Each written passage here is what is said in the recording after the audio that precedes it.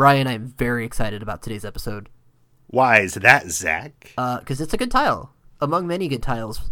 This is the Complete Guide to Koholint. We're doing tile O16. This is effectively the entrance to Yarna Desert, yeah? Yeah.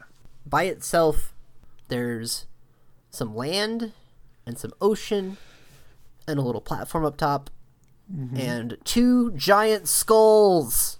Huge skulls. They are 2x1 skulls, as if they've been elongated in an MS Paint style program. Yes. Whose skulls are these? I had the same question, Zach. All right, let's speculate wildly. Well, they seem to have tusks. Are there mastodons on Koholint Island? Were there mastodons in the past? Was there some kind of ice age? On N16, there's a walrus. Oh, dude. I think these may be walrus skulls. Dude. Is the desert some walrus graveyard that they all go to when they pass? Hokey smokes, that's really good. Wait. Aren't there... No, those are seals. I was going to say there's walruses in Breath of the Wild, but those are seals, aren't they? The sand seals? Yeah, those are seals. But they live in a desert.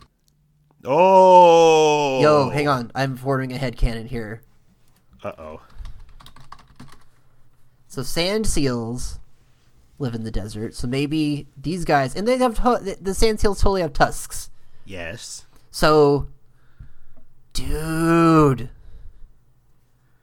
So, like... This is foreshadowing to Breath of the Wild. Or, like, maybe this walrus could also chill in the desert. I don't know. I don't know what to do with this knowledge now. Man, I didn't realize that. I'm just very excited. I don't know. Do we have anything else to, like, talk about, though? I can just say dude a couple more times. Okay. Why are skulls so ubiquitous in video games? That was my next, like... question. Is it just a good design visually that people like to put them in games? Well, I think it's not just in video games, in media, in culture in general. You put skulls in a place to make it seem like a place is ancient and dangerous.